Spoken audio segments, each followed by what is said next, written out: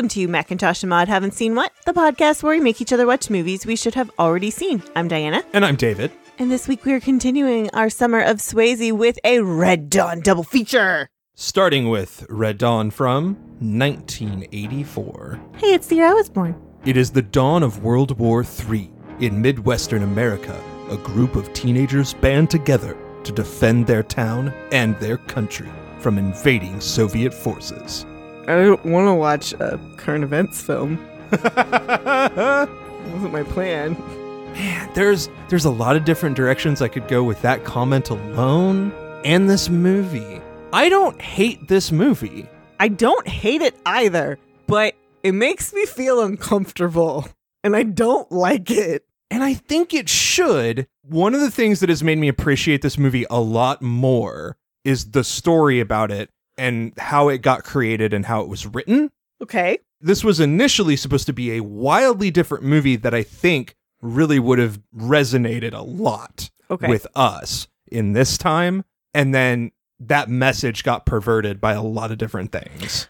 This movie reminds me a lot of how we felt about Titanic. This is a great movie, but you have to have someone else write the dialogue. Like, the plot points and the beats are good, but the dialogue is garbage. So let's just pretend that nobody's talking. I don't even hate the dialogue. I don't like the dialogue at all. Well, but do you not like the dialogue because of what's written on the page, or do you not like the dialogue because of how uncomfortable it makes you feel? Two things can be true. It depends. And There are very clear moments where it is just hacky, but there's a lot of moments where it's really good dialogue, but the context in which it's been placed feels so gross that you hate it. There's that, but then there's also the greenness of the actors in the movie. So they don't necessarily know how to sell everything they're giving us.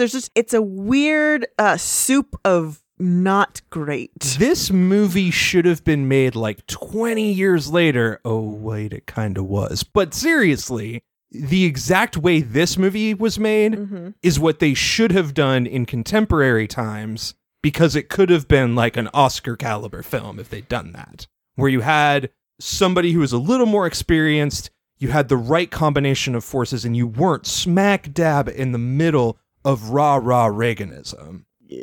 Because that is tainting a lot of this movie. And that's why it feels like a current events film. I'm going to start off with this note. This movie is PG-13.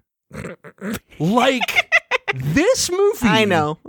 For fuck's sake. The Matrix is an R, and it shouldn't be. I mean, we'll get into that. We've relaxed the rules a lot. But seriously, in fact, this is the first movie officially released with a PG-13 rating. We'll talk about the details of that later, because there were a couple of movies that retroactively got done before that, that were filmed and got PG-13s but hadn't been released before Red Dawn. This is the first one that was filmed to be a 13. No, it just, when it was released, it had that rating. Okay. It was the first one out in theaters. Oh, okay. But it's crazy because of the violence of this movie. Because there is no language. There's no language. It's violence, and the violence isn't even graphic, but it's there. It's real, though. It's all the guns. It's all the guns. But and the violence is so present and real and feels real. And now we're like, whatever. The budget for this movie is a bit unclear. The note for IMDb says it's $6 million. Okay. But some of the trivia states that budget wound up ballooning to triple the original amount when the Department of Defense refused to offer any assistance making this movie. Okay, so that would mean it's about $18 million. I don't know if that's going off the $6 million figure. Well, okay, but how much money did it make? In its opening weekend, it made $8,230,000. Its total gross was $38,376,000. Okay. This movie was not that big a hit. Yeah, but it made its money back and made some money for the studio, so... Still, this was supposed to be a much bigger deal than it was. Our writing. This is where we get into the saga of this movie. Okay. Kevin Reynolds is the original writer. He gets a story and screenplay credit for this. He's mostly known for directing because after this he does Fandango, Robin Hood, Prince of Thieves, Waterworld, The Count of Monte Cristo, Tristan and Isolde, Hatfields and McCoys, the miniseries, and a new thing called Risen. He's worked with Kevin Costner a lot. Yeah. Reynolds originally shopped this story in Hollywood called 10 Soldiers, and had several directors, including Walter Hill, turn down the script. but it was originally a super pointed anti-war movie. The original script was literally kids have to go defend their town, all start getting slaughtered, and it was very Lord of the Flies. And some of those elements stay in the script, but they get perverted earlier. But that movie, to me, is fascinating.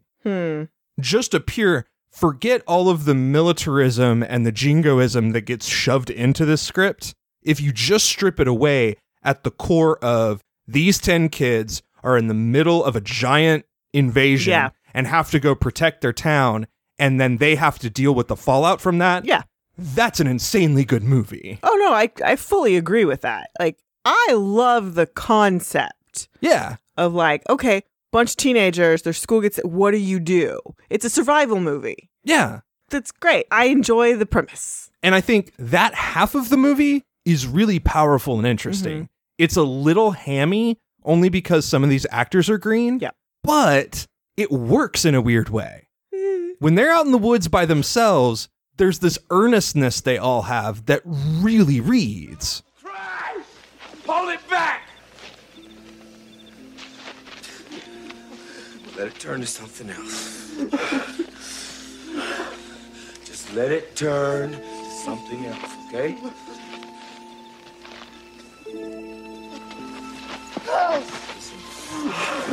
Listen to me. Listen. Don't cry. Don't you ever cry again. As long as you live. As long as you live, never do it. You hear me?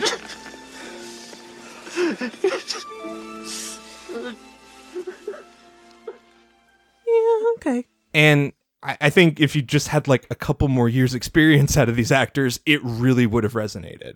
Reynolds really got his profile kicked off because Steven Spielberg was mentoring him while he made Fandango. And so he had a tie with Spielberg with the studios. Along comes John Milius. We know this name. We know John Milius because we talked about his crazy ass during Apocalypse Now. So the studio gets involved with this movie. As one does. And they decide they want to turn this into a teen Rambo. All right.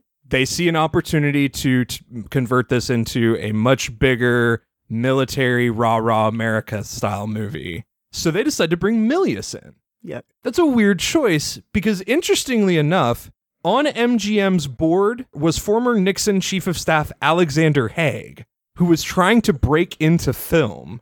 So we've got Republican operatives with MGM seeing an opportunity to spread a Republican message through this movie. Man, that's the GOP's dream. So Milius started some rewrites, and they developed a backstory for the invasion, possibly using the model of Hitler's original plan to invade the U.S. from Mexico. And that's the basic storyline that's not in the final script, but you can tell what it is. Yeah. Latin American forces team with the Soviets to come up through Mexico and invade the U.S. Yep. And that's why we're in Colorado. Yeah. That's the reason why they've set it where they set it. Yeah, they're hiding in the mountains. Because Haig brings John Milius to the Hudson Institute, a conservative think tank, to actually use real war college studies as the basis for this invasion. Yeah, I like the war game theory stuff, so... It's a very pre-Tom Clancy move, right? Totally, yeah. Clancy is the guy who turned this into popcorn franchise legend, and, you know, this is just an early iteration of that. But Milius wasn't excited about Haig's approach to this. His quote was, "This is going to end up a jingoistic flag-waving movie." And that's not what he wanted. Milius is a weird, complicated guy. Yes, he was a Second Amendment gun nut. Yes, he was super pro having military, but he was also against the establishment. He's a weird dude. He's a super libertarian, and he wanted it to still be an anti-war film. Milius's statement was, "I see this as an anti-war movie in the sense that if both sides could see this, maybe it wouldn't have to happen. I think it would be good for Americans to see what a war would be like. The film isn't even that violent. The war shows none of the horrors that could happen in World War III. In fact, everything that happened in that movie happened in World War II." And he's kind of right. Yeah, I can see all that. I think if the studio left well enough alone and let Milius make this movie his own... Or just say, make it a little more Rambo. Here's our studio note. Make it a little more Rambo. Right. And then walked away, would have been okay. 'Cause that's not a bad note. That's not a bad place to lean into. Just a little bit. Yeah, and it's going to be a box office draw at that point. Oh, because totally. now you've got these characters who you're rooting for, even though you're also seeing this futility of war message. That's, in fact, why Partisan Rock shows up at the end. Mm-hmm. You know, his idea of Partisan Rock is like, this isn't heroism. All that's left is these names carved in a rock. Yeah, it's just a rock. Like, what does that mean? We don't have these kids anymore because they were fucking kids. Yeah. It's the GOP infiltration of this movie is what makes all those really yucky, uncomfortable moments pop up. And I think that's the mix that happened here. Our director for this movie is also John Milius. Okay. Reynolds actually wanted to direct this film, and the studio thought about approaching Spielberg to see if they could work something out, but Spielberg was pretty disappointed with how Fandango turned out and wasn't willing to fight for Reynolds for the studio. That's kind of fair. And it's just like, I get it. don't think this is the right guy for this. That's fair. Plus, he was buddies with John Milius, so, you know. Milius ultimately signed for a salary of $1.25 million and a gun of his choice. Of course. I'm sure he did he sign in blood, too? I mean, well, we'll get there. Oh, fuck. Filming often... First of all, Milius carried a loaded pistol on set, according to many of the actors. Okay, I want to be clear about what I know of John Milius. Okay. He sounds like an open carry guy Yeah.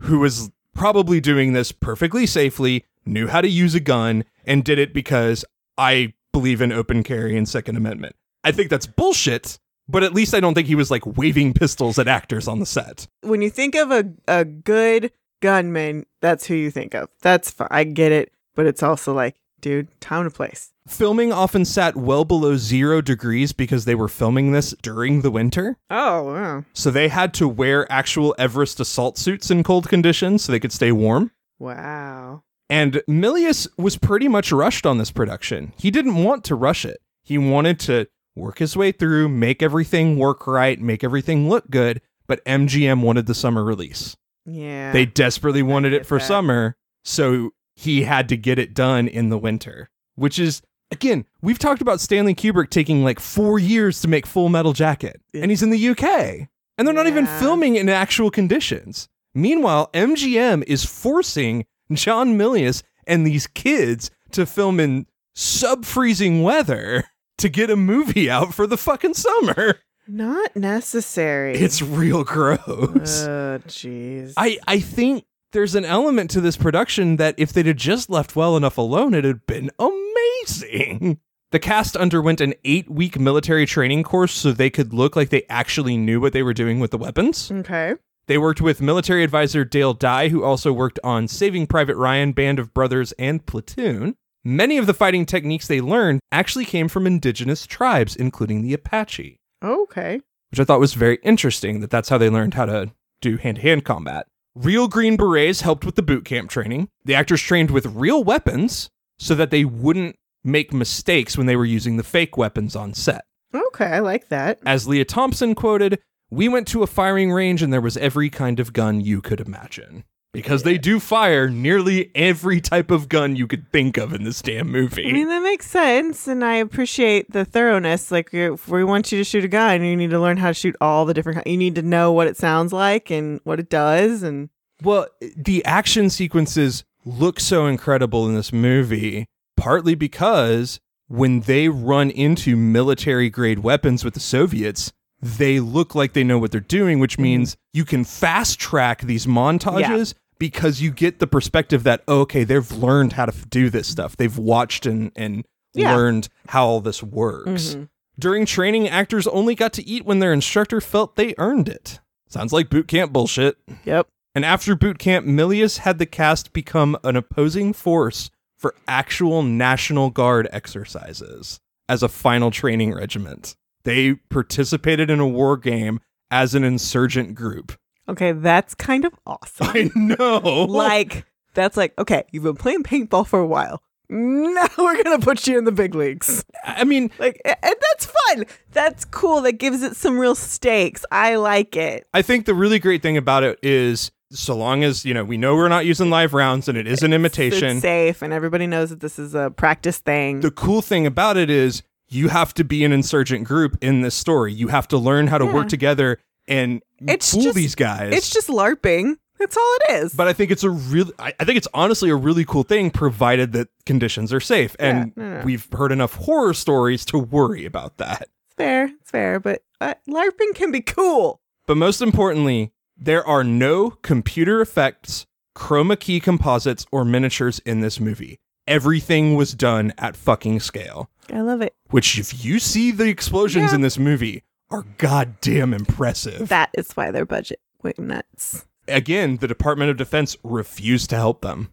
And that made it even harder because you don't have the military on set providing you certain supplies and things to fill out scenes. You've got to make all of that. It was 1984. What was the military doing? Bombing Grenada, invading Panama. Yes, they were busy. Doing all sorts of bullshit. They were busy. Fighting wars that nobody knew were actually going on. It's current events film. Yeah, pretty much. The napalm scene was created by filling plastic plumbing tube with gasoline and then setting off the explosions in sections in that controlled area. Okay, that's cool. I mean, we see it from a distance. Yeah, but that's cool how they did it. Yeah. The blast from an exploding jet was so strong it knocked 5 trailers off their foundations on set. What? And all of the vehicles were supplied by the company Veluzat Motion Picture Rentals. One of the brothers, Renault, quoted, "Milius knew the serial numbers of every vehicle on set." Okay. By the sheer number of vehicles that are fucking there, he knows the serial numbers of each make and model. That's a little nuts. That's crazy. Well, that's John Milius. I know it's John Milius, but I mean, like, okay, some people just have like crazy awesome memories and they just remember stupid shit. Like you read it once and you just remember it. But he doesn't know the serial numbers beforehand. I know. That's just unless weird. He's got a book. Maybe that's why. Just because I could see if you're having to work with that much stuff on set and you're having to call it out all the time, after a while you figure out the serial numbers and you're just like, bring me that one. Again, I think everything off-putting about this movie feels contextual more than it does the actual style. Although I will say there is something very Leni Riefenstahl and very Soviet filmmaking incorporated in the style of this movie. Okay, I was about to say, you're going to have to help me out with that name. Leni Riefenstahl, who made Triumph of the Will and Olympia, the Nazi propaganda films. Okay. Who's also studied in film classes.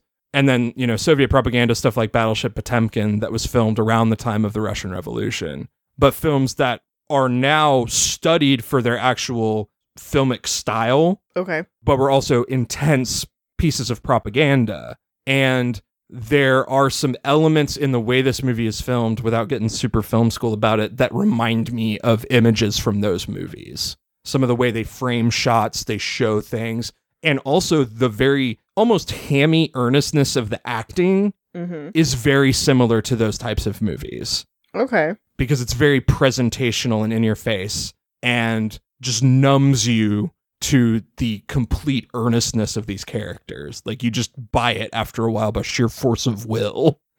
Any notes on our writing or directing? No, I mean, I don't really like I think the dialogue is my biggest problem with this film. And the direction is, it's fine. I mean, they did do a good job with the explosions and the actual, like, warfare stuff, which is a really big, important thing in this film. But I just wish the dialogue was better. I think for me, it's very hit or miss. There are moments where it's really bad, but there are moments, I mean, when they see their dad in the camp.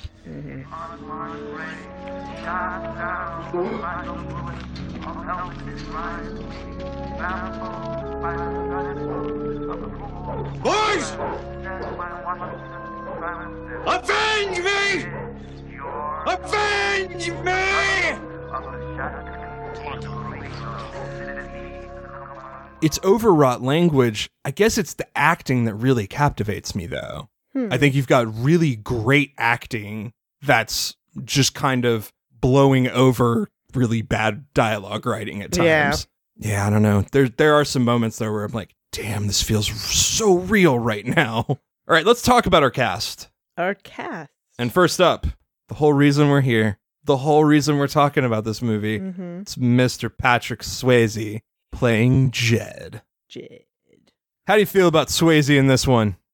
It feels very similar to The Outsiders. He's a big brother. Mm-hmm. He's playing the big protective brother, and that's okay. But he's not, he's not the most interesting one in this film.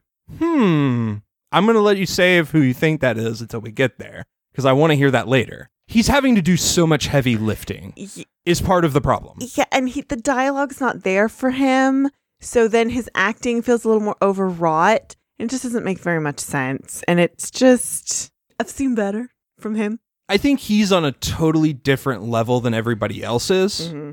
I think everybody else is in and out of a super serious character. Mm-hmm. And I buy what he says about this movie. He stated he was in character the entire time of filming. I became Jed Eckert. And I believe that from the performance he's giving. I believe that. And I think that given everything I've known about Patrick Swayze is that he's that big brother protective gentleman. Yeah.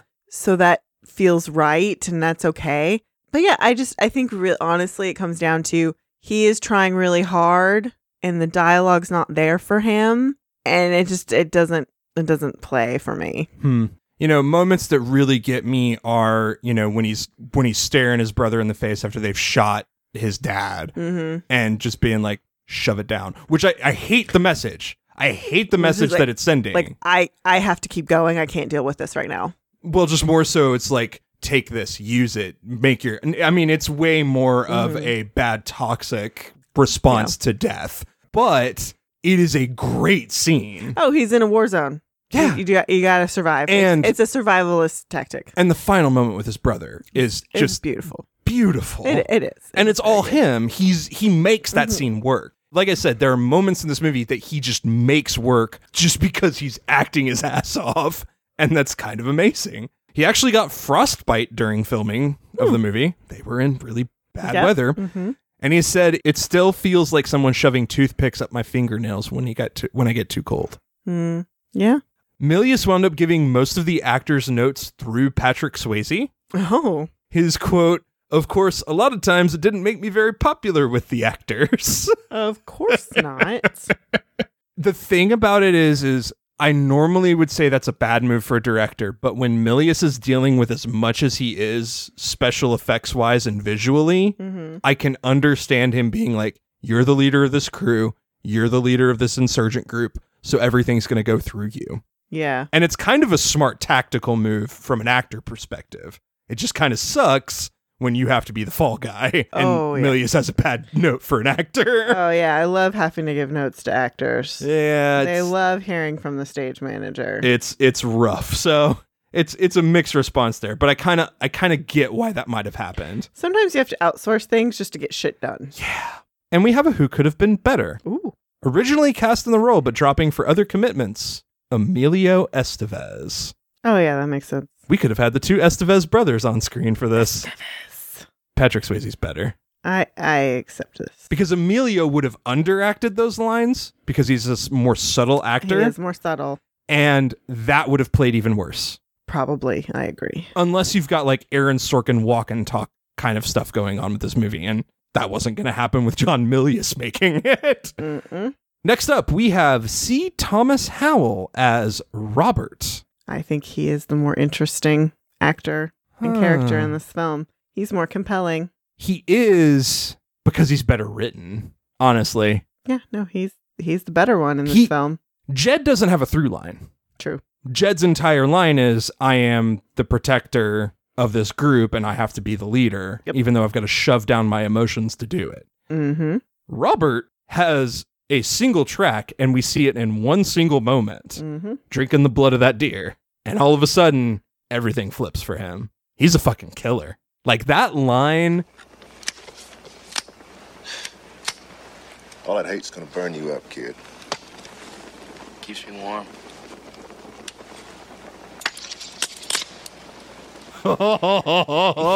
He is the ultimate soldier in that he can perfectly acclimate and thrive in this environment. And the funniest thing about it is, if this were that pure survival movie, the conflict between him and Jed would be so wonderfully delicious. Like all of that butting heads between the ultimate soldier and the emotional leader, Oh, yeah. that would just be perfect movie watching gold. Mm-hmm. And unfortunately, we don't spend enough time with them to really get that. Yeah, but he's the more interesting one.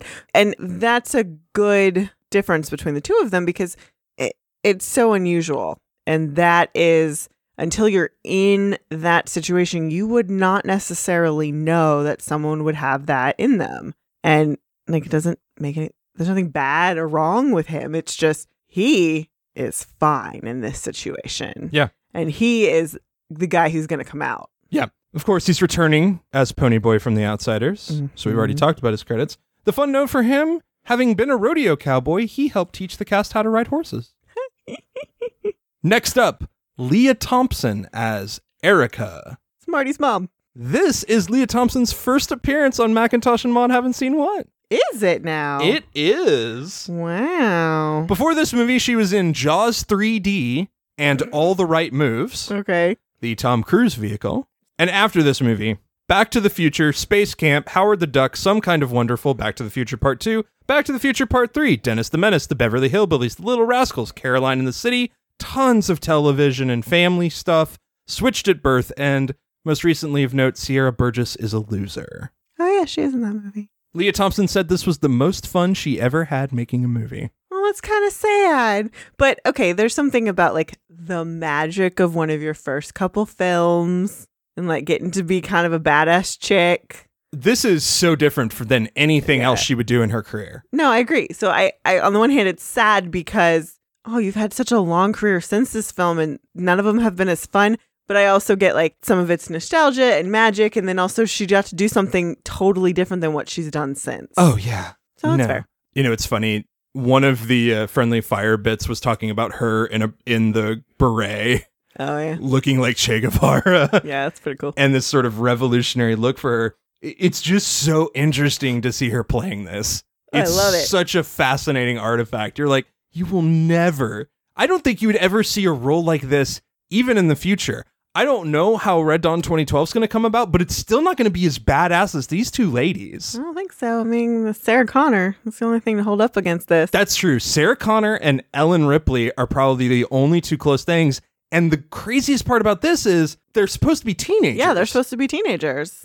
And they're convincingly teenagers. Yeah. That's the one thing I think about this entire cast is, yeah, they're probably all in their 20s, but they are convincing teenagers. Yes. They are wearing their emotions on their sleeves and fucked up in the head. Well, I think one of the things that they also did a little bit better in the 80s is that if all of your teenagers are played by 20-year-olds, all the adults are being played by 40 and 50-year-olds. Yes. Usually. I know it's not always the case. I mean, we got Alan Rucks all over the place, but still, it's like, okay, comparatively, we're all the same. But it's a testament also to just good acting of being convincing in that. They did film a love scene between her and Andy, Powers Booth's character. It got cut from the film because test audiences were very uncomfortable with the age difference. I 100% agree. I 100% agree. The interesting note is that Leah stated that scene was the main reason I took the movie. It was such a terrific scene. Oh,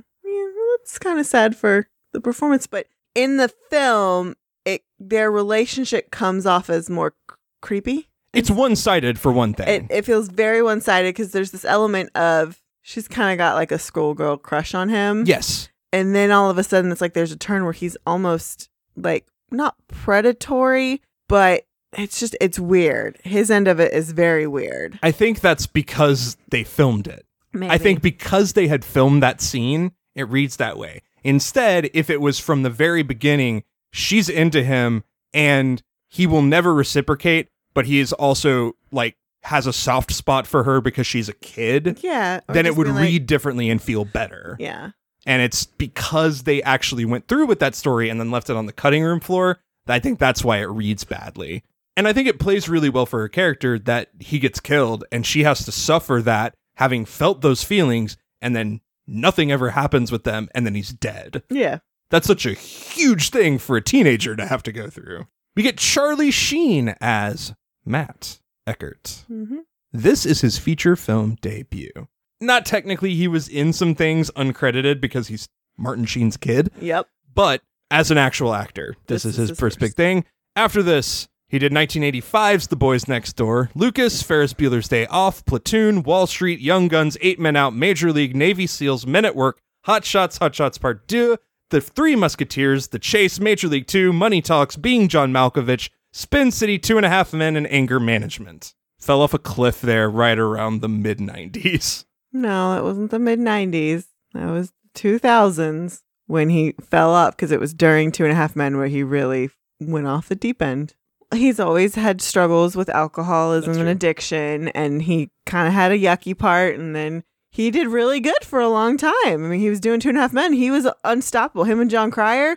And honestly, those first couple seasons are actually pretty funny. They're great. And, you know, those same demons got back to him, and he just went too far. But that run through the late 80s and into like 1990, that run of Platoon, Wall Street, Young Guns, 8 Men Out, and Major League. God damn. I remember seeing Major League in the theater. And like, I remember. Those are Oscar nominated performances. Some of them, yeah. In Platoon and Wall Street, well, I haven't seen Platoon. In Wall Street, he's fucking incredible. I have not seen that. He's great. I want to see it. We need to add it to the list. I mean, he's wide-eyed ingenue, but he's That's great okay. in that role. He's pretty. That's okay. And perfect to play against the scum of Michael Douglas's character. Even better, he plays Scuzzy well. I know. According to Powers Booth, Sheen walked up to him one day during the scene and asked, "Hey, am I doing a good job?" And Powers Booth reassured him, "You're doing just fine." That's sweet. There was a time when Charlie Sheen was kind of a normal human. But also, like, I love that, you know, being Martin Sheen's kid. And, okay, so we all know the whole thing with the Sheens. Their real last name is Estevez. Yeah. And they all have Hispanic names. Yep. So Charlie is actually Carlos. That's his real name. Emilio Estevez, he's the only one who said, "I'm keeping my real name." Yep. And he did not want to go the same route as his dad. And Charlie did. Charlie followed suit. And yeah, it's just interesting. So it's kind of cool to see, like, okay, even though that's your dad, you still were kind of like, you didn't have a big head about yourself then. I do like him in this movie. I feel about him kind of the same way I feel about Swayze. Yeah. The writing's not great, so he's doing his best that he can. The best scenes we have of him are when he's with his brother. They really are. If he had gotten a little bit more of the flavor that C. Thomas Howell had, I think he would have played that intensity really well. Like, I'm very well suited for this life. I don't know. He's supposed to be a different character, though. I mean, he's supposed to be still sort of the younger... I'm saying a little bit of that flavor. Yeah. I think would have been really cool with him is starting off being really scared and innocent, and then towards the end we see him like, "Oh no, I'm fine. I'm good. I've acclimated to this life very well." Yeah. That would have been good for that character. Because we have one who kind of always stays the protective, like, I'm just trying to get through it. And then we have one that's kind of always, "Yeah, I'm in, I got this." So it would have been better to see that progression, and to see him play that would have been cool. I would like it. To see him become independent of his brother and finally separate that. Yep. And then to lose him. Yep. That would make it even more heart-wrenching. Yeah, that would have been awesome. But I do think he and Swayze together are just gold. Oh, love them together. They're great. They are. We get Jennifer Grey as Tony. This is the first time we'll be talking about Jennifer Grey, not the last time during this series. Nope. Before this, she was in Reckless the same year. Mm-hmm. So this is her second film role. After this, The Cotton Club, American Flyers, Ferris Bueller's Day Off, Dirty Dancing, and then kind of nothing goes away for a while. Yeah. Recently, she's done Red Oaks. She's had a little minor run on the current season of Grey's Anatomy. Yep. And she's going to be in a new movie called Bittersweet Symphony coming out soon. Yep. Looks like an indie project. She kind of just became an indie working actress and doing stuff on the side. She went away, and then she got a nose job, and then she did television for a while, playing a version of herself. She's Joel Grey's daughter. Yes. Joel Grey of, Broadway amazingness. As much fun as it is to watch Leah Thompson, it's really fun to watch her. Jennifer Grey's even fucking better. I love them together. They are great together. They're a great duo. Tony is, in some ways, even more interesting to me. Because Leah Thompson's character has that, am I going to invest myself full into this war role, or am I still going to be a kid? Tony, on the other hand, is just like, fuck it, I'm in. Yeah. And again, to see a woman take on that role she's badass. as such a badass, the fact that she's the one that goes and bombs the Soviet club where they're watching the movies and just like walks away, pretty girl, pretty American girl, and then boom. Yeah. And runs out shouting Wolverines. And she opens that montage. I know. That's fucking amazing. It's great. Like, she's all in on being bait. She's good. I love her. It's great. I think that's a testament to Milius in some ways of trusting actors to do that stuff when he thinks they're good enough to do it. Maybe. We get Ben Johnson as Mr. Mason, the farmer guy they run into out in the outskirts of town. He started in 1939. Before this, he was in Mighty Joe Young, Rio Grande, Shane, One-Eyed Jacks, The Rare Breed, Hang 'em High, The Wild Bunch, The Last Picture Show, The Getaway, 1972, Dillinger, The Sugarland Express, The Town That Dreaded Sundown, The Greatest, and The Swarm. And after this, Radio Flyer and Angels in the Outfield. Angels in the Outfield. He's a Western legend. I was about to say, I was like, this cowboy right here. I kind of like his character. I actually wanted more of him. I would have liked them coming back and forth a little more to his place to get news of the town. Supplies and to check in, and yeah, a little bit more of him would have been good. It would help so we didn't feel so much drag when we're out in the forest. That, and it would have been good if we had a more substantial check-in with him before shit went down. So maybe. So we understood why this is the guy we trust, and we're taking his instructions. Yeah. That would have helped. No, it didn't have to be substantial, but like just give us a little more info on who this dude is. I need like 30 seconds when they get to the gas station, because to me the immediacy of the opening is one of the best things about the movie. Fair, but there should have been some like, why are we going to this dude's house? Like, why are we doing like, this is what he's done his whole life, blah blah. He knows things. Well, yeah, and we should have had that dialogue when they get to the gas station. Yeah. I think it's what's his face. I can't remember the kid's name. Anybody's character, but it's one of the kid's dads. Yeah, and it's just like once you feel safe, go to Mr. Mason's. Yeah. Don't go back to town. Yeah, if you just said that line, we'd be fine there because then you can explain it away when you get to his house. Yeah, and it would have broken things up a little bit more, so we're not dragging in the middle part of this movie because we are in the woods an awful long time for a while. We get. First time he's been mentioned on this show, Harry Dean Stanton. Fuck. As Mr. Eckert. Just Mr. 80s. Is that who that is? Oh, he started his first acting roles in TV in 1954. Like, the 80s were his time. All of our movies from our childhood have Harry Dean Stanton in them. Oh, yeah. Let me run through this list. Before this, these are only the big movies. Yeah. How the West Was Won, Cool Hand Luke, Kelly's Heroes, 2 Lane Blacktop, Pat Garrett and Billy the Kid, Dillinger, The Godfather Part 2, Wise Blood, Alien, The Rose, Private Benjamin, Escape from New York, One from the Heart, Christine, Repo Man, and Paris, Texas. After this, Fool for Love, Pretty in Pink, The Last Temptation of Christ, Wild at Heart, Twin Peaks Firewalk with Me, Down Periscope, Fire Down Below, Fear and Loathing in Las Vegas, The Straight Story, The Green Mile, Alpha Dog, Inland Empire, Big Love, The Avengers, Lucky, and one of the last things he did was the updated Twin Peaks series. I'm very tired now. Man's a screen legend. He is. He's amazing. He's good in everything. And he's good in this. 5 minutes. 5 minutes is great. That's all you need from Harry Dean Stanton to make a movie. Love it. And finally in our main cast, Powers Booth as Andy. Man, he looks young. He's one of those guys who once he went gray, he just stayed the same age for so long. So this feels like he was 12 in my brain. It is so fascinating to look at his credits because he's had a lot of, he's an it guy and now he's kind of under the radar. Oh, he's back and now he's gone. He's had like 12 careers basically.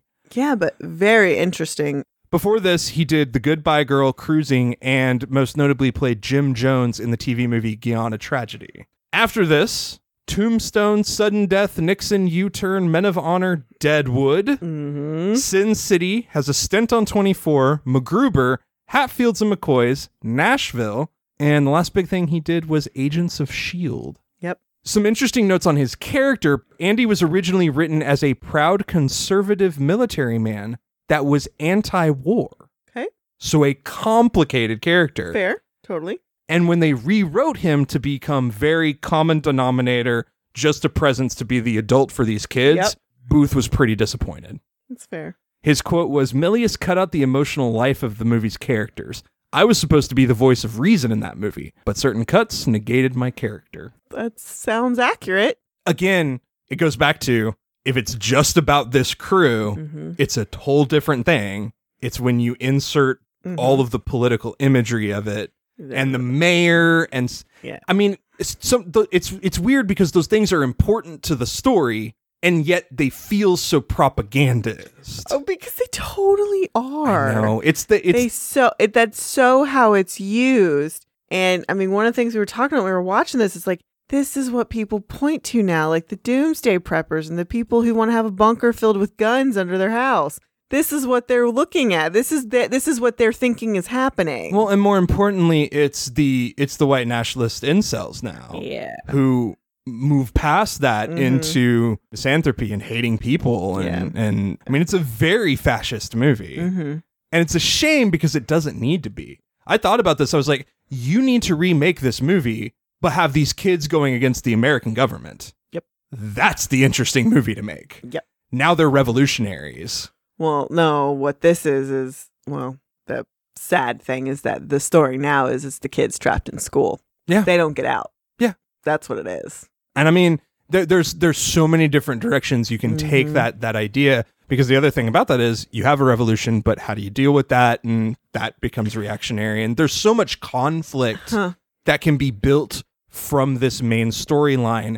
And by making it such a propaganda piece, they cut out the emotional stakes of the movie. Like I said, just leave well enough alone. Let John Milius make this movie and see what it becomes. Yeah, and I was like, this is the situation. Lean into the Rambo a little bit. Go. That's it. That's it. Unfortunately, it probably would have been a big old fucking downer. So we have our pawns. Yes, we do. We have Ron O'Neal playing Bella, Colonel Bella, the Nicaraguan guy. He was Youngblood Priest in Superfly, the lead. Okay. Darren Dalton playing Daryl was also from The Outsiders. Yep. He betrays the group. So sad. Brad Savage playing Danny. He was a child actor, including in Salem's Lot, but more importantly, he works in corporate stuff in film and has a production company with one Greg Grunberg. Ah, lucky Greg. William Smith playing Strelnikov, also from The Outsiders, had no special training in languages because after years of military and CIA NSA experience, he was already fluent in Russian and other languages.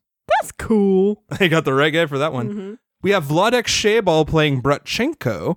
We have seen him in our Bond series. He was in From Russia with Love and Casino Royale, 1967. Interesting. Frank McRae playing the teacher Mr. Teasdale. He was a former football player who had a nice run in the 70s and 80s, including the movies The Wizard and a later Bond film, License to Kill. Roy Jensen playing Mr. Morris. I think this is the gas station guy. Okay. He was in Soylent Green and Chinatown, has a long career as a character actor. Pepe Cerna as Aardvark's father. He's another big deal. He had a run with Scarface, Buckaroo Banzai, and Silverado. Oh, wow. He had a good run there. Lane Smith as Mayor Bates. You would remember him as the coach from Mighty Ducks, the dad in Son-in-Law, and My Cousin Vinny. God, Son-in-Law. I need to go watch that again. That movie slams. Lane Smith is a name no one knows, but a face everyone recognizes. He's a Tobolowsky. It's that guy. Yep. Yeah. And finally, Judd Omen playing Nicaraguan Captain. He was in Pee-wee's Big Adventure and Dune. All right, trivia. This film originally made the Guinness Book of World Records for having, at that time, the most acts of violence of any film. 134 acts of violence per hour, which equates to 2.23 acts of violence per minute of film. That's low. This is a PG-13 movie. There's not blood everywhere, though, so... If this was made today, it'd be a hard R. Oh. Hard R. Oh. Yes, no, there would be so many people talking about how horrible this is for everybody. This is garbage. You cannot do that. It would be great and horrible at the same time. Which is funny because it kind of was made today, but... Shut up. The movie was originally set in the actual town of Calumet, Michigan. They wound up moving it to Calumet, Colorado, which was a more central location that fit the invasion plot. Fair. The actual Calumet, Colorado is a tiny mining town that got abandoned in the 1970s. But there's one legacy of Michigan that survives. Wolverines! Gotta name the football team after the college there. Yep. 5 out of the 36 original paratroopers in the opening scene wound up an hour off course, one getting stuck in a tree. He had to convince the locals he wasn't a Soviet soldier. That's awesome. I love it. I will say, when you see those parachutes dropping in, it is frightening. You're like, what the fuck? So, my brother's in the military. Yep. And his specialty is field artillery, which is big guns. And once, when he was stationed not far from where we live, we hadn't seen him in a while, so we went up to go see him they were doing a jump. Yeah. They were jumping out of planes, and that's where they throw the howitzer out the back end of the plane, and then you see them jump. And we got to watch that. And let me tell you, that's pretty badass. Yeah. It is really cool to see that happen. So when we saw that in the film, I was like, oh, I've seen something like that happen. And it's just like, oh yeah, this would scare the shit out of you. What I hate is that immediately they start firing on this town. Yeah, that makes because sense. That's not what any military would do. The Soviet, first of all, this movie could never happen. The Soviets did not have the resources to ever actually pull this shit off. And they wouldn't have been able to coordinate with the Central American communists because they all believe different shit. It's true. But more importantly is like, they wouldn't have gone in and started shooting. They would have done that to be like, be scared, we're here, and then started marching through the town issuing orders. Mm-hmm. That's how a military occupation works. You don't start shooting people unless they're shooting back. Like, you have to be smart. So that is one thing about this movie that gets me is like, it's not right. Mm-hmm. But it gets the point across very convincingly. Like, we mean business. The code name for the army operation that captured Saddam Hussein was called Operation Red Dawn. And John Milius said at the time that he felt very honored by the issuance of that name. I believe that. During filming, 2 CIA men visited the sets after reports of Russian tanks in the area. They were very relieved to hear they were made for a movie. Tony blows up the, quote, Soviet American Friendship Center. There was a real-life left-wing group called the National Council of American Soviet Friendship who sympathized with the Soviets and communists and denounced the movie as paranoid and militarist. They're not wrong. They are since defunct because of the breakup of the Soviet Union, but nonetheless, interesting moment there. Yeah? People thought the gas station was real on set and tried to get gasoline from it. Yeah, that's cute. And had to be told, this is a set. Yep. And finally, the movie was banned in Finland for excessive violence, problems against Finnish foreign policy, and for being, quote, too anti-Soviet. That's one interesting thing you can learn about Finland. They were very tied to the Russian Revolution and were very communist for a long time. All right. How many RPGs are we going to give this movie? Role-playing games? Okay. Rocket-propelled grenades, which they launch at so many tanks. I'm going to go straight down the middle and say a 2.5. Okay. Because I like the concept and the idea of this film, and the execution of all the special effecty stuff is cool. And I like the awesome ladies, and I like C. Thomas Howell. But the dialogue is really bad, which makes some of the acting look really, really bad. And I don't want to watch this again. So this is a 2.5 for me. I'm going to go slightly higher with a 3. Okay. Because I did buy some of the acting. I really enjoyed watching the performance of it. I think I tuned out a lot of the dialogue, especially once I heard the propaganda coming from it. Yeah. I really kind of went, I don't need to pay attention to most of this. Yeah. I want to watch what's going on with them instead. To me, you could turn the sound off from this movie and it would be a really just great film experience in some ways. So I bring it a little higher, and I would say I don't need to see it again for a while, but I want to revisit it under that lens of what Milius really was trying to do, just for the exercise of going, when is it hitting that mark? And when has it gone off the rails? And is it obvious that this was coming from outside? That's sort of the only reason I'm like, I want to revisit that. So it could be an interesting rewatch from that lens and perspective. But well, you know, we're gonna have a rewatch because we're gonna go watch, as this is a double feature because we are completionists here at Macintosh and Mod. We are gonna go watch the 2012 Red Dawn featuring the bisexual dreamboat Chris Hemsworth. Oh boy. Oh boy. I already know the story for this movie. I don't know. I know that it was filmed before Thor came out, but it was released after Thor. So it was one of those like, yeah, it was like during the bankruptcy of the studio or something like that. There is so much stuff about this movie, and I would prepare yourself for a real slog of a watch on this one. Cool, but there's pretty. I like pretty helps. Pretty helps. Pretty only goes so far. It's okay. Pretty helps. It helps. All right, let's go watch the other one. Okay. Wolverines!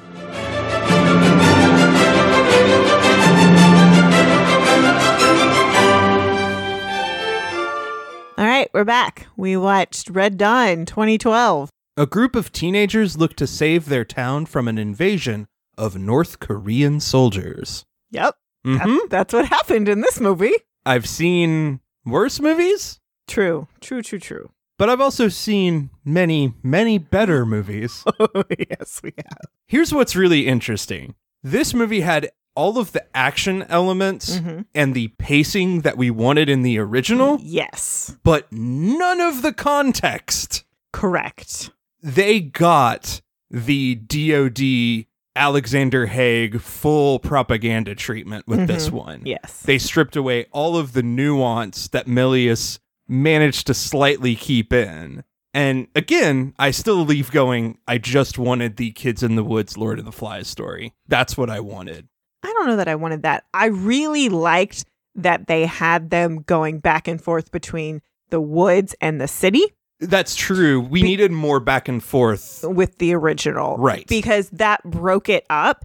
And they did their montage really, really well with them getting acclimated and learning and training. That was really great, except for the fact that they have Chris Hemsworth's character doing a narration that ruins all of it. We did not, if you got rid of that narration, that montage is perfect. It really is. It shows them training, target practice, everything. I'm already out of this movie from the second we learned that Jed is an ex-Marine. He's not an ex-Marine. He's just home. Well, that's true. The fact that he's military already wipes out all of the really interesting context, because I think what made Jed's character so compelling in the original is that he's also just barely not a kid. That's what made Swayze so interesting, is that he has to lead them, but he's just barely a teenager. Okay, but you also have to remember, this is a 2020 world. So if you just portray it as another guy who's good with a gun, that doesn't serve the message, the propaganda message that they want.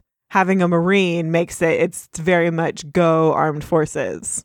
Well, it doesn't serve that purpose. That's fine, but I hate that they went that direction. I don't hate it. Wanted them to do what the original didn't, and instead they went full bore into propaganda, which when you get that far in, I'm done. I don't give a fuck about your movie anymore. No, I get that, but I think you're being a little too harsh. I think it's important. I think to make this believable in any way, you have to have at least one person in the group who has actual survival training.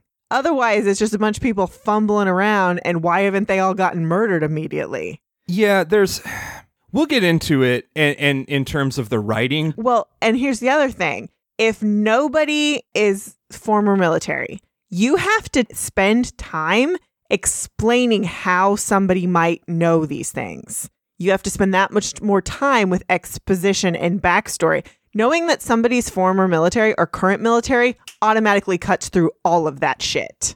There is a way in which you could do that in a 5-minute montage based on the facts of this movie that I think could be interesting, but it would be really hard to do. So I totally agree with you that you do cut 30 minutes out of the movie, clearly, by having that in. And this movie is an hour 30 and it moves. It fucking moves. It's just, it's not very good. All right. The budget for this movie was $65 million. Yeah. It opened to $14,267,000. Its gross in the US was $44 million. Worldwide, it only made $50 million. So it lost money. It lost money. Okay, and what I do know about this movie is that it was made in 2009, and then it got shelved. Yeah. We'll talk about it. Yeah. Uh-huh. Our writers are Carl Ellsworth and Jeremy Passmore. Ellsworth has really done one-off episodes of television shows, so he's probably just been in writer's room. But later he would make Red Eye, Disturbia, and the remake of The Last House on the Left. I liked Disturbia. And he is currently connected to Gremlins 3. Ooh. So a new iteration in that franchise may be coming. Okay. And Jeremy Passmore did the movie Special with Michael Rappaport. That was the really weird, dark superhero indie where he was like super violent. I didn't see that. And then he did the story for San Andreas with The Rock. Oh, okay. Which a lot of people liked. As a popcorn action movie. Yeah, totally. I love a popcorn action movie. That's why we're going to see Hobbs and Shaw. I mean, this is a popcorn action movie. Yeah, it is. It's just stupid. What immediately turns me off about it is its overt propaganda. Yes. One thing I appreciated about the 84 version was, yes, it is overt propaganda, but then tucked into it is some subtext and some character development that we never get in this movie. I don't think that's true at all. Oh, man. That's how I felt about it. I don't think so at all. I felt like these were a lot of cardboard cutout characters that we were watching. Okay, we have to go through the characters with the cast. Well, I might change my mind. Yep. But that's my initial impression. The controversy about this movie is two things. One, as you mentioned, MGM was dealing with its bankruptcy issues at the time. And so that delayed the movie from being released. But probably the most notable thing that prevented this movie from being released was the original villains were Chinese. Yeah. And the Chinese government immediately turned around to the studio because this is right at the time that we were starting to negotiate getting more American films in Chinese markets. Yep. Lots of Hong Kong investors, you see it now, are coming into American film. There's a big financial motivation, especially for big budget action films, which do really well overseas in China and Hong Kong because they've got a long legacy of them. Of course. They said, we will not show this movie if you don't make the change. That's fair. It only cost them less than $1 million to make all the changes to the movie because the whole thing was done. Yeah. It was done before Thor ever came out, but they had to go back in and change it.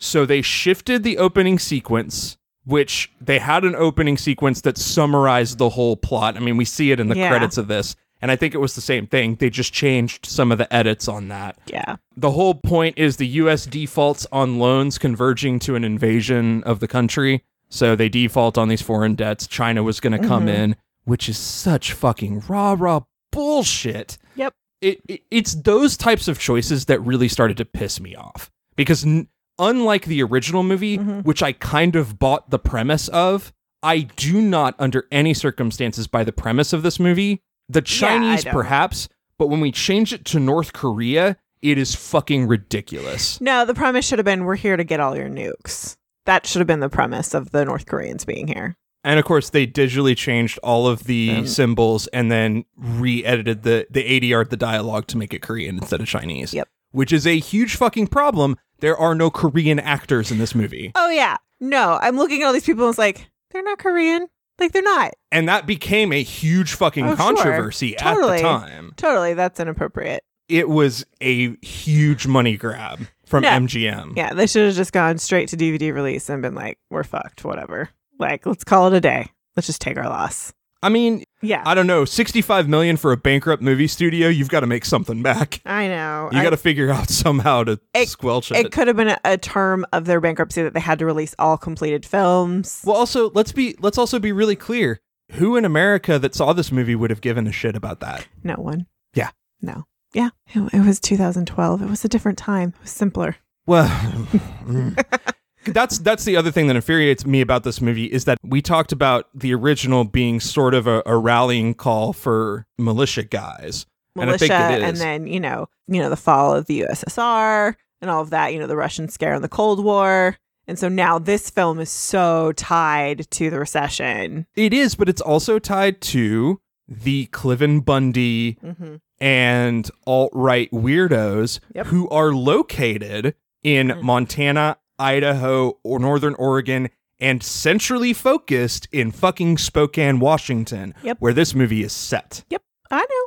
And again, that's where the commentary can come in for this movie. That's where you could have done something really interesting about these kids who had been raised by these super right-wing people, and how have they been impacted by that? How do they transcend that or not? you can have tension in the group between that, but there's none of it. They never comment on it.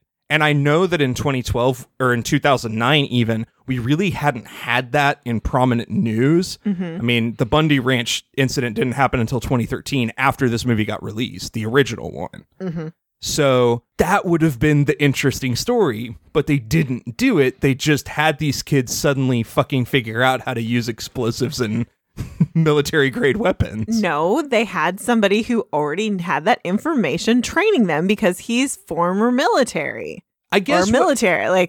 I don't remember at this point, but he has military training and he's there to teach them all. And you see them learning all that. I guess what I missed was what was his rank and understanding of all the different weapons.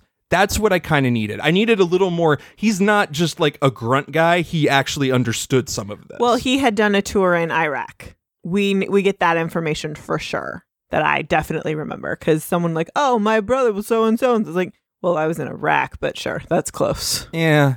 That's it. I mean, who cares? He's military.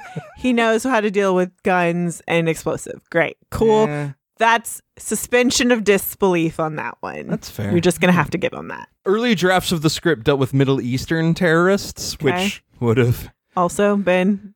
yeah, that's what they would have been. Again, though, the weird part is that would be believable if you wrote those characters well. True. It would be more believable than fucking North Korea, who does not have the resources to invade anyone. Period. Not really. They don't. They only have the resources currently to invade that little line where they cross over. They could bomb South Korea. That's about it. And if they did that, the full weight of NATO would fall on them. They know that. All of it is a ploy for negotiating tactics and status. It's stupid. Like, there's no way they could survive a ground invasion. No. So it's just ridiculous. Our director is Dan Bradley. This is his only directing credit. That makes sense. But that's because he is mostly a stuntman and second unit director. Okay. With a long list of credits. Okay, well, I will say that the action in this movie is awesome. Exactly. It's great. So, you're going to do an action film? He's a pretty good guy for it. He did really good with all that stuff. Have him be your stunt guy. Don't have him be your director. Yeah, but okay, we know it always comes down to the writing. If the writing was perfect, he probably would have been fine with it. Yeah, it's cool. Movies he worked on in this capacity were Reanimator, Nightmare on Elm Street 2, Heathers, Bill and Ted's Excellent Adventure, Freddy's Dead: The Final Nightmare, The Lawnmower Man, The Stand, the TV version, Jury Duty, How to Make an American Quilt, Independence Day, Set It Off, Being John Malkovich, Three Kings, Swordfish, Panic Room, Jackass the Movie, Adaptation, Seabiscuit, Spider-Man 2, The Bourne Supremacy, Crank, Spider-Man 3, The Bourne Ultimatum, The Bourne Legacy, and Paul Blart Mall Cop 2. David and I saw Jackass on our anniversary one year, and it was great. Jackass is the greatest thing ever. We had so much fun. Man, yeah, he's got a nice resume. He does. As we said, the film was completed in 2009 and planned for Thanksgiving 2010. That's a downer for Thanksgiving. So 2012, this movie finally got a fucking release. The body count is 77. Damn. With Daryl being presumed dead. Yeah, that's fair. I'm okay with all that. All right, our cast. Okay. Chris Hemsworth as Jed Eckert. We've never actually talked about him on this show. We haven't. It's Thor. Not in a you've been in the movie capacity, only in our current films capacity. We love him. This is so weird because had this been the first movie, I think a lot of people might have let up on it a little bit, being like, who's this new guy? He's kind of interesting. Yeah. Wouldn't have thought like too much of it. I mean, it's still not a great movie, but they would have been like, who's this guy? Yeah. Like, okay, this guy might be a great action star, but we've already seen Thor with his gorgeous hair and his super hotness while also being funny. And it's just like, oh, what's this? Before this movie was released, he was in Home and Away, the Australian television show. Yep. Star Trek, Thor, The Cabin in the Woods, The Avengers, and Snow White and the Huntsman. Yeah, so that's some really big movies for him, like that made him a star. And then this comes out? It's not great. Because he's still very green in this movie. Yeah, I know. He got started here. This is his first big movie. And his accent is so bad. Oh, his American accent is horrible. It's those vowels. He can't do it. We had the same problem with Charlie Hunnam on Sons of Anarchy. It's like, oh, you can't do O's. at all. He can be British all day long. Yeah. He's great at that. Yeah. British, he does very well. Or that, like, you can't quite pin it down European. Great. Don't be American. Oh, no. It's real bad for him. Though he can do a really good Southern accent. Of course, after this, Star Trek Into Darkness, Rush, Thor the Dark World, Black Hat, Age of Ultron, Vacation, In the Heart of the Sea, The Huntsman, Winter's War, Ghostbusters, Doctor Strange, Thor Ragnarok, 12 Strong, Avengers Infinity War, Endgame, Men in Black International, and he will be in the Jay and Silent Bob reboot, and Hulk Hogan in an untitled Hulk Hogan biopic. That's good casting, though Terry Bollea does not need his own film because he's a garbage human, but Chris Hemsworth will be really good in it. If it's being done outside of him, I'm sure he has producer input, but like if it's being a full warts and all WWE story told through Hulk Hogan. Who's going to play Andre the Giant in that film? Who the hell knows? Hey, Andre the Giant gave him his entire career. Oh, there's lots of people. Gave it to him. You got to have him. You got to have Macho Man. You've got to have a bunch of people in that movie. All right, Josh Peck as Matt Eckert. This is like his first outing after he lost a ton of weight. Like he had gone through puberty. He lost a ton of weight. Now you say that? Yeah. But before this, he was in Snow Day, Max Keeble's Big Move, The Amanda Show, Spun, Mean Creek, Drake and Josh, Havoc, The Whackness, Drill Bit Taylor, and Ice Age 2, which he had voices in throughout. But The Whackness was the breakout when he lost that weight. That was the first one, but nobody saw that. Of course. More people saw this. Which is sad to think about. Yeah. After this, he played Charles Bukowski in Bukowski. Gross. Ew. The Wedding Ringer, Danny Collins, and he is currently doing the voice of Casey Jones on Teenage Mutant Ninja Turtles. And he was on that show Grandfathered with John Stamos. He's done a lot of TV and voice work now. Yeah, and he plays in the Nickelodeon group a lot because that's where he came from, and they love revisiting. And he's not a bad actor, but he does not know what to do in this. And this is his first action film. Where is the smoldering Charlie Sheen that we had from the original? Like, Chris Hemsworth is pretty passable for a Patrick Swayze, right? Yeah, If totally. we're comparing, Totally. They've got a very similar performance, They got a even good vibe. though this is a much cheesier script. They both play, I'm hot, but I can also fuck you up. I like that vibe. And also, I am very internally wrecked by what is going on. Yes, I'm into this. Josh Peck cannot hold a candle to what Charlie Sheen is pulling off. He really doesn't. And that's the sad part. He cannot reach the level that Hemsworth is. But I will say this. I like how petulant he is. That's true. He plays that way better than Charlie Sheen ever did. Sheen was being very, very internal and subtle, and he didn't always need to be that. Correct. And that is where Josh Peck is much better. But he's obnoxious for most of the film. It's just like, you're a dick. I understand you want to save your girlfriend, but stop being stupid. He keeps fucking everything up. Yeah. Mm-hmm. And then he's the hero at the end for no fucking reason. Yeah. Well, because, now his brother's dead. He's got to replace him. So he's the redemption in the last 5 minutes of the goddamn movie. Which wasn't necessary. It was dumb. No. Josh Hutcherson as Robert Kittner. He's awesome. He's awesome. Okay, so we only recently watched Zasthura, which was one of his big breakout films. I was like, oh, he grew up. He's so cute. Before this, American Splendor, One Last Ride, The Polar Express, Kicking and Screaming, Zathura, Space Adventure, RV, Bridge to Terabithia, Journey to the Center of the Earth, Cirque du Freak, The Vampire's Assistant, The Kids Are All Right, and The Hunger Games. And then after this, he does Catching Fire and Mockingjay, Part 1 and 2. The last few.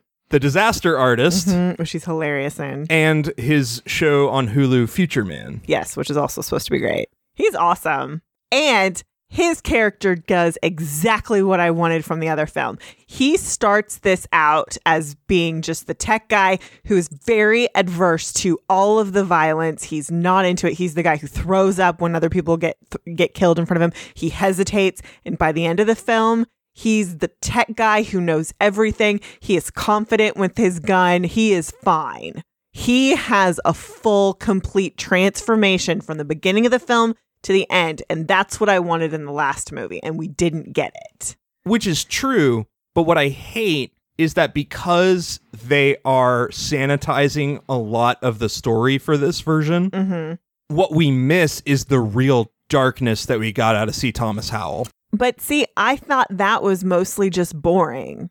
Oh, that's what I loved about that first movie. No, I don't that like was that. the stuff I was interested in watching because it was more than just jingoism, rah rah America. There's actual consequences to what these kids are doing in their psyches.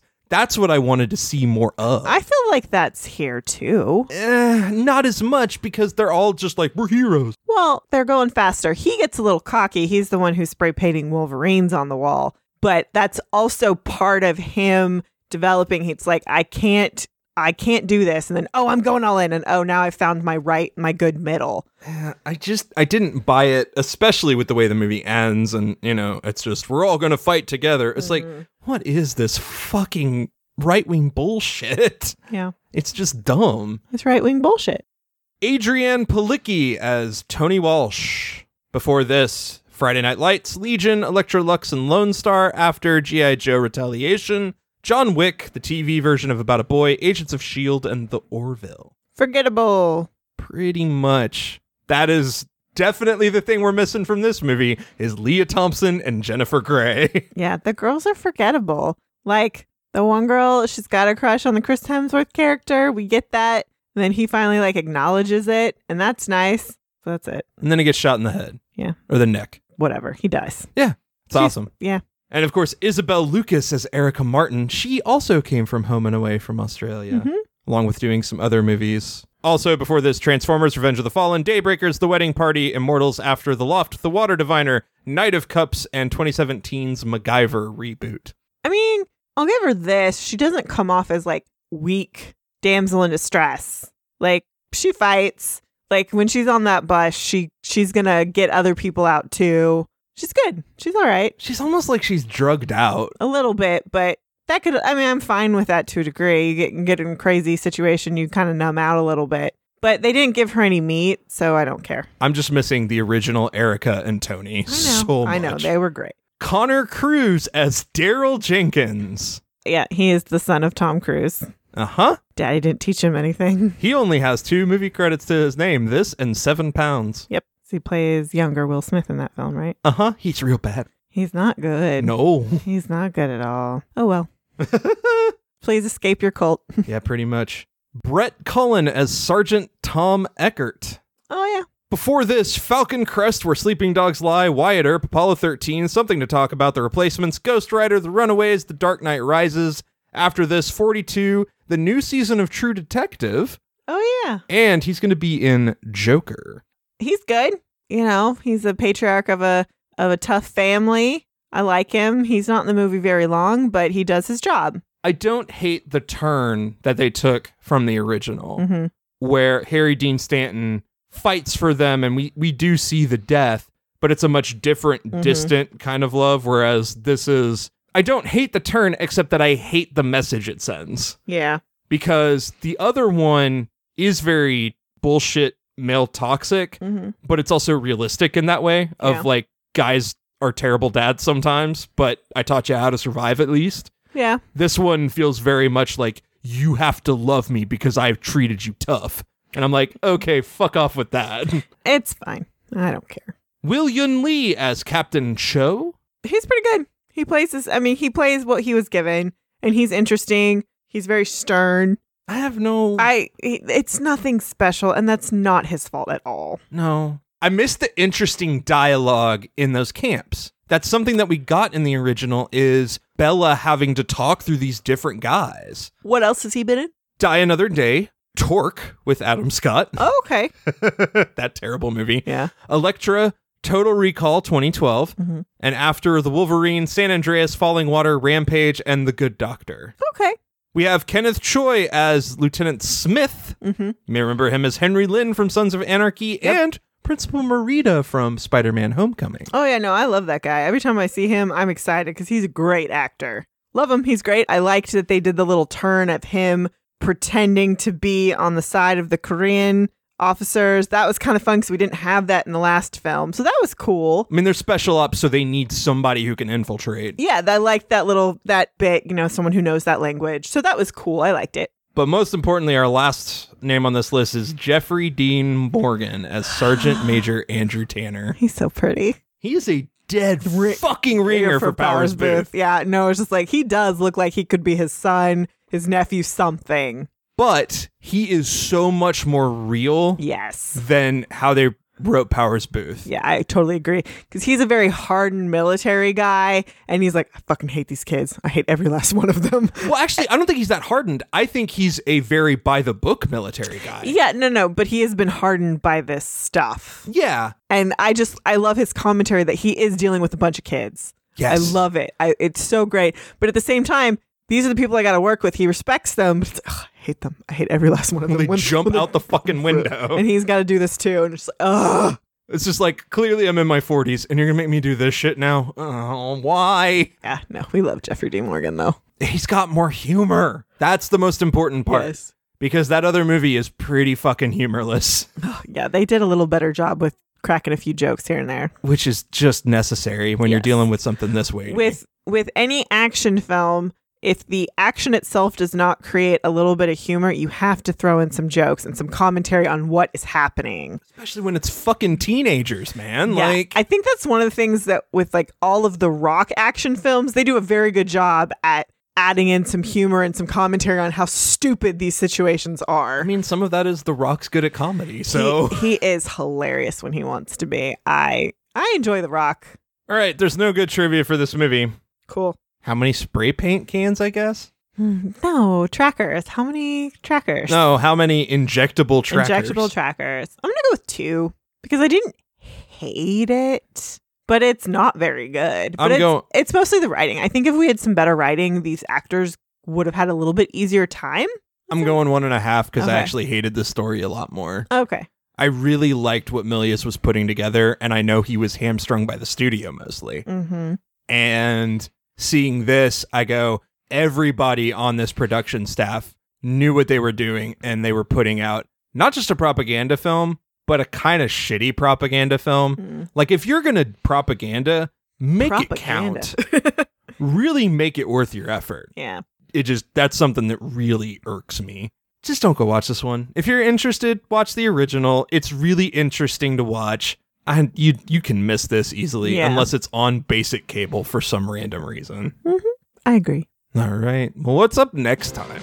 Next time is one that I will shame you into oblivion that you have not seen. And it is probably the most obvious and most famous Swayze film ever. It's such a special moment. And also, fun fact, this movie came out on the exact day David was born. It's In true. year. It is Dirty Dancing. I cannot wait for this. Oh, it's going to be wonderful. Yes. All right. Until next time. Bye, everybody.